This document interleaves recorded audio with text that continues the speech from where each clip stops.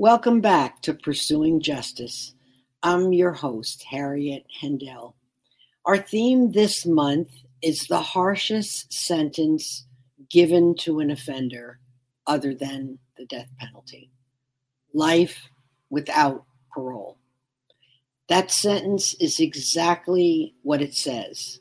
No chance of making parole and getting out of prison.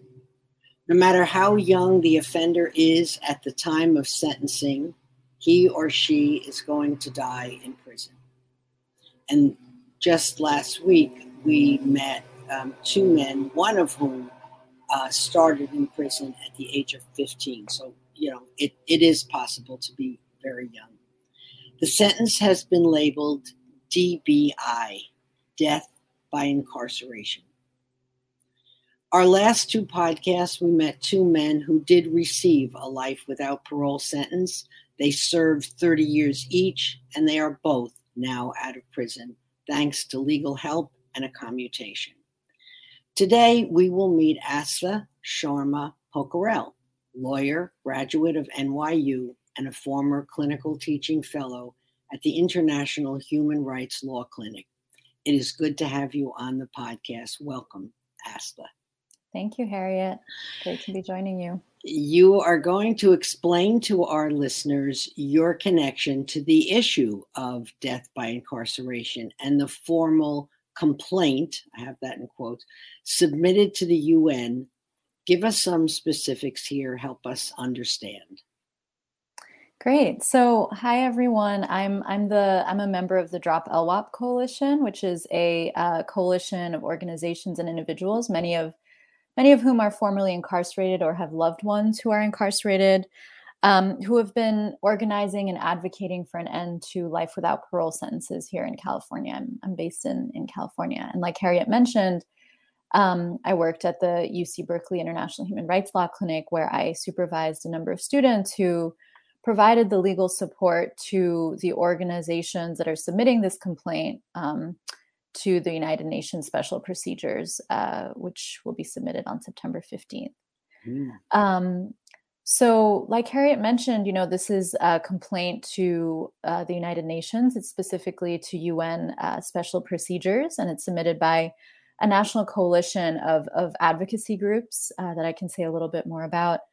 And the allegation is that the United States is committing torture, racial discrimination, and other human rights violations by condemning people to death by incarceration, which are also known as life sentences, as Harriet mentioned. And in the complaint, we're actually talking about a range of life sentences. So both life without parole sentences and life with parole sentences, but also virtual life sentences. So sentences where individuals are sentenced to terms that exceed life expectancy. So essentially, when individuals are condemned to spend the rest of their lives and die in prison. And the complaint also includes letters from over 40 people, most of whom are currently serving DBI sentences across the country. Okay. What would you say is the reason for the complaint other than what you have already mentioned? Is there anything additional behind it? Yeah. So this idea, this term death by incarceration, was coined by incarcerated people, their loved ones, and organizers to reveal sort of the reality of what we usually call life sentences, that actually through these sentences, people are condemned to a slow death in prison. And movements on the ground had developed this understanding of DBI sentences. And, you spoke to Rel and Ghani a little while ago. And so you've heard a little bit more from them about the Right to Redemption Committee, that this idea that at the root of being human is the ability to demonstrate that one has changed. And this isn't, of course, to deny that violence exists in our communities or that wrongdoing exists in our communities, but that it's essential to human dignity or to humanity to allow people to atone for the harm that they've done and to demonstrate that over time they have changed. And the Right to Redemption Committee and other organizers and people impacted by the sentence had really developed this idea that depriving someone of that ability is a violation of their basic human rights. And the organizations authoring this complaint really wanted to bring this to the attention of international human rights bodies. So they've worked on this for years. And as we started thinking about this, we realized, and Rachel, Rel, and Ghani write this in their paper too, and their paper, Redeeming Justice, had a really strong influence in this complaint.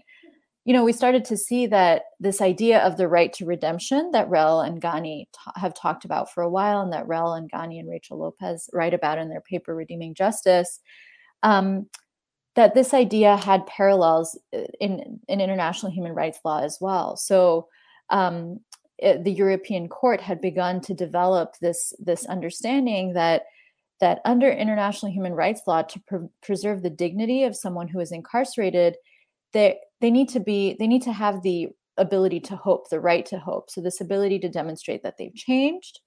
And so, we realized that a lot of what organizers had been, this idea that organizers had been developing and had been sort of advocating around, had really strong parallels in international human rights law. And so to deprive an individual of this right, to deprive them of this basic dignity, we're arguing amounts to a violation of the prohibition on torture. And we want the international community, including the United Nations, to call for the abolition of these types of sentences, both because they violate the international prohibition on torture in the way that I described, but they also violate other human rights issues, sort of human rights laws, including the prohibition on racial discrimination, and the right, and the sort of right to life and the right to liberty that I can say a little bit more about as well. Why the United Nations? Why file this complaint to the UN?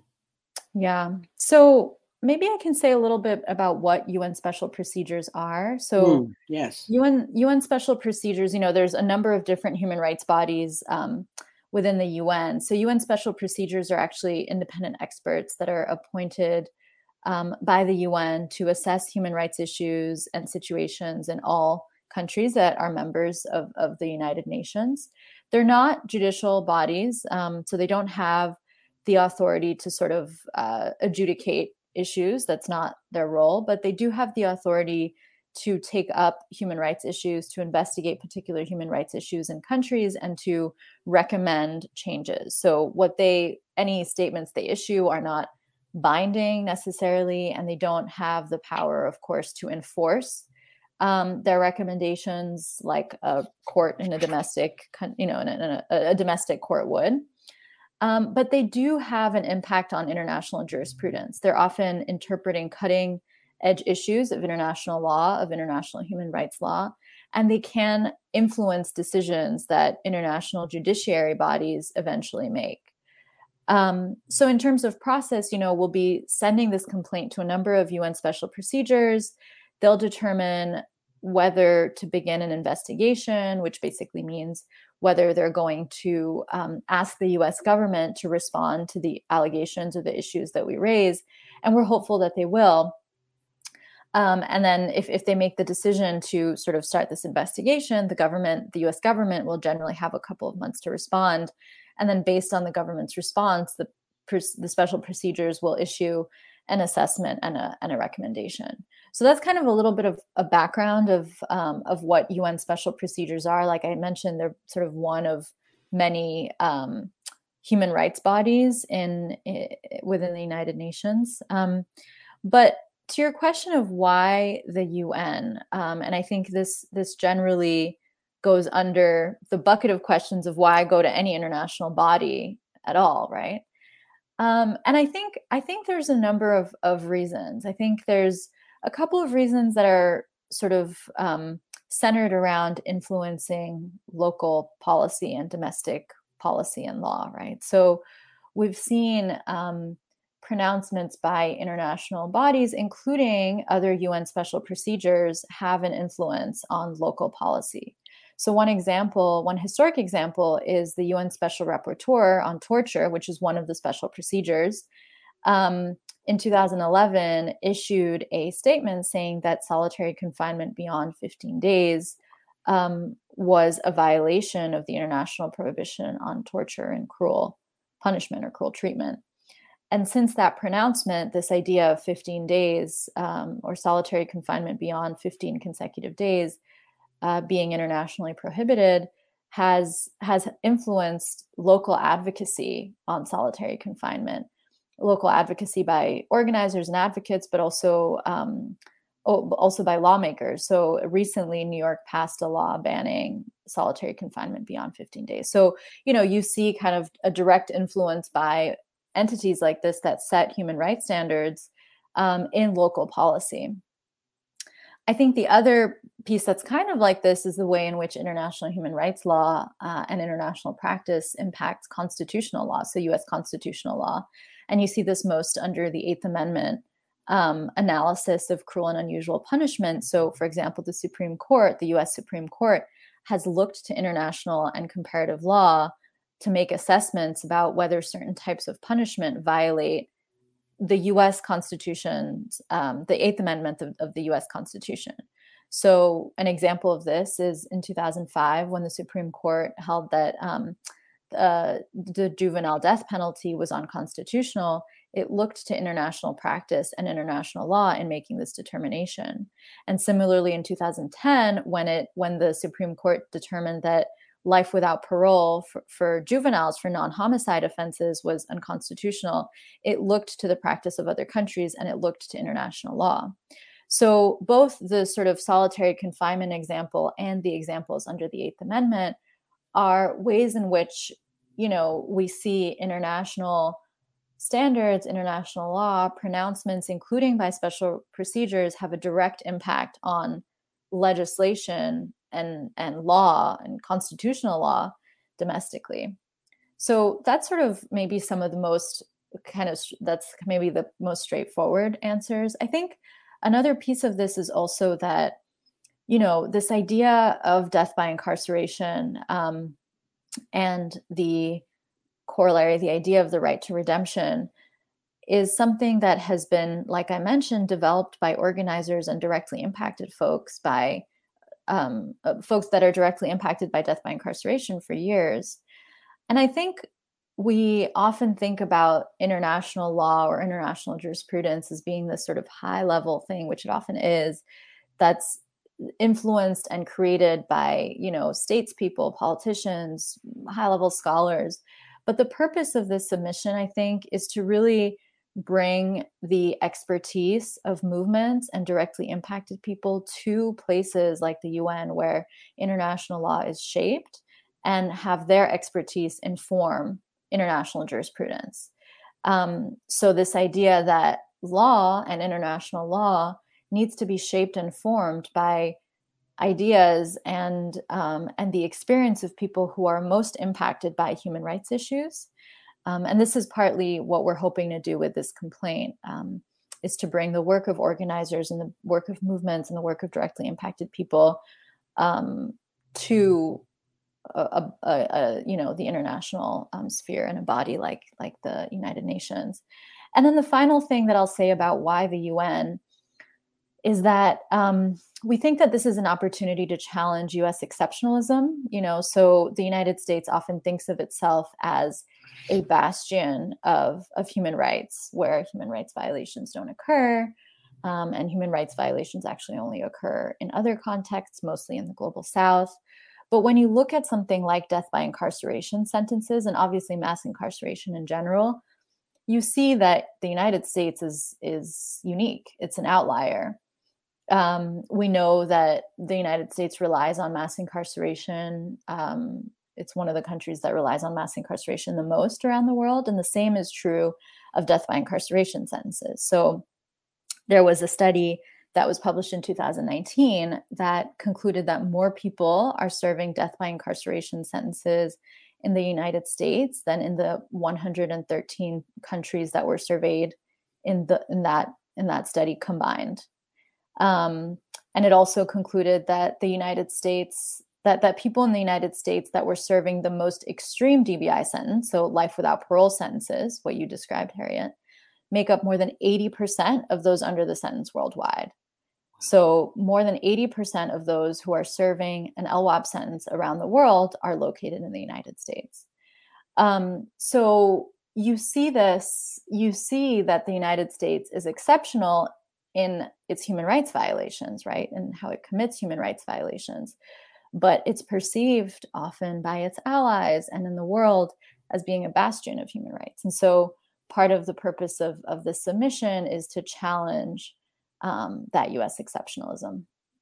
Great. That you've really cleared up, I think, many, many questions in what you just said. But I'm going to throw a monkey wrench in here. I do a tremendous amount of reading about all of this. It fascinates me. Across the world, there are a number of countries that reevaluate a long sentence and give people who are serving a sentence a chance, a second chance in essence. I don't think we do that. Once you get your sentence, you get your sentence. And sometimes you wait 25 years to go before the parole board. But there seems to be a recommendation by the American Bar Association to do more of that reevaluation in shorter blocks of time. Wouldn't that be something also to recommend, to the United Nations or, us as a nation? And I don't see that yet. That is not a practice that we are famous for, so to speak. And also there are much shorter sentences given around the world. We give some pretty harsh sentences. I write to a woman who was serving a 605-year sentence. She maintains that she's innocent. But why are we giving a sentence like that? That's insane. So maybe can you speak to that, the idea of reevaluating someone along the way and to see if perhaps they deserve a right to redemption? Yeah, I think those are really good points, and soon you'll be able to read in the complaint that we file that actually that is the international human rights standard, that people should have the opportunity to be, that for their sentence to be reevaluated after a determined number of years. So they need to know at the outset. So the international standard is that they should know at the outset of their sentence how many years they have to wait before their sentence will be reevaluated, and they should know the criteria under which they will be reevaluated. And of course, the evaluation of their sentence needs to be unbiased and needs to be impartial. And so based on these standards, what we're asking the UN special procedures to recommend is, first of all, an abolition of all death by incarceration sentences, including LWOP sentences.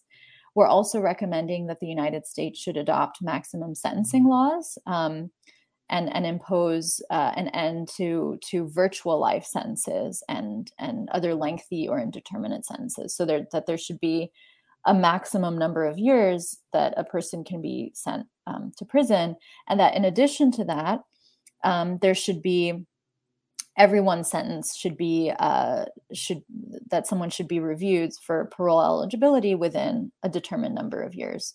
So there should be a maximum sentencing law, and then separately, everyone's sentence should be reviewed within a determined number of years.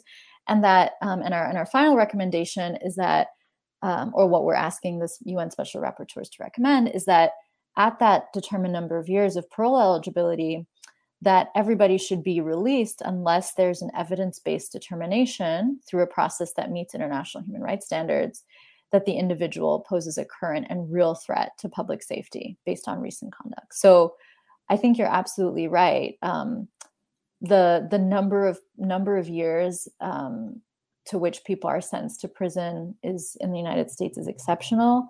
The fact that their sentences are not reviewed within, a reasonable number of years is exceptional. And these are all, and even when the time for review comes, depending on what state you're in, if you are eligible for parole, or you're eligible for a commutation, or you're eligible for a commutation and then parole, the criteria under which you're evaluated are often unclear. They're unclear, they're politically motivated, they're biased. And so it's not only about sort of having your sentence reviewed after a certain number of years, which is of course important, but what is the basis of that evaluation? How do we make sure that it meets standards, and it's impartial, and it's based on criteria that we would imagine, respect international human rights. Right. After the complaint is filed, and it will be filed, as you say, very shortly, that would be tomorrow. Is that right? Yeah. Yeah. Right. What are the next steps? So like I mentioned, the first next step is for the UN special procedures to make a decision about whether they're going to do anything about it, whether they're going to investigate the allegations that we submit. We're hopeful that they will, of course. Once they make that determination, they will ask the United States to respond to our complaint. And the United States will generally have a couple of months to respond to that complaint. And then based on that response, the UN special procedures, these independent experts, will make an assessment of the allegations and then hopefully issue a recommendation. The timing on this is fluid, flexible. So sometimes special procedures move pretty quickly. Other times it can take a little bit longer. But that's kind of the general framework of what we can expect. Okay. And why, two questions in one, why is this so important to you, and what's your hope after the complaint is filed? Yeah, I think these are really good questions. I think the reason for which, that it's important to me is for some of the reasons that I described above, before. I think it's really important for the expertise and experience and ideas of people who have been directly impacted by this sentence to be shaping international human rights standards. And that's why it's so valuable for people like Rel and Ghani and Rachel to have written the piece Redeeming Justice, and Rel to have submitted testimony for this complaint, because they are the ones who have the experience and should be shaping international human rights law that addresses this experience. I think I'm also hoping that, this complaint can continue to shed light on, and, the United Nations has recognized how the racism of the criminal legal system, the racism that pervades the criminal legal system in the United States. So we describe in the complaint how, the number of people who are serving death by incarceration sentences are disproportionately people of color. So as an example, in 2020, only 12.4% of the US population was Black, 46% of all those serving death by incarceration nationwide were Black. So, and this of course is not just an issue of racism at sentencing, it's about racism all across the steps of the criminal legal system.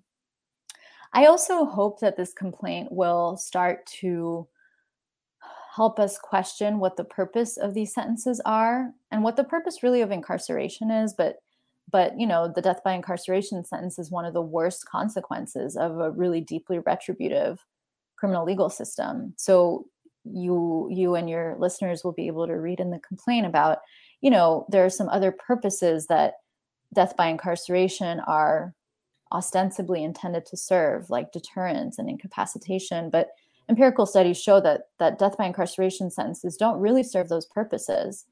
And retribution is often also used as a reason for these types of sentences. And it's, like I said, of course, true that violence exists in our communities and people look for accountability. But who was it that decided that these types of extreme sentences, these extreme punishments, were what was required for accountability? I think crime victims are often used as the reason, but crime victims are not a monolith. Many crime victims are in the struggle to abolish death by incarceration.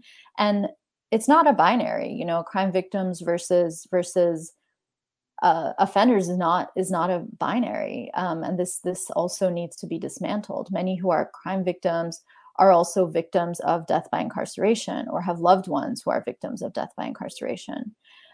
So I hope we can sort of begin to, but through this complaint, to kind of question what the purpose of incarceration, and in particular of extreme sentencing, is. Thank you so much. Well, we are practically out of time. I really appreciate your expertise, your knowledge, and your compassion for this very, very key issue. So thank you for joining us today. Next time, we will meet Professor Rachel Lopez, who teaches law at Drexel University.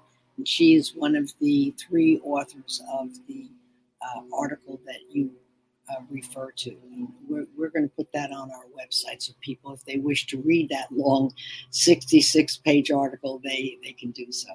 Thank you very, very much for being with us today, Astha, and we wish you well and hope for good things as a result of that complaint. Thank you so much, Harriet. Thank you. Thank you for joining us on Pursuing Justice today. I'm Harriet Hendel. See you next time. Thanks for listening to my podcast today. You have been listening to Pursuing Justice on Society Bites Radio, and I'm your host, Harriet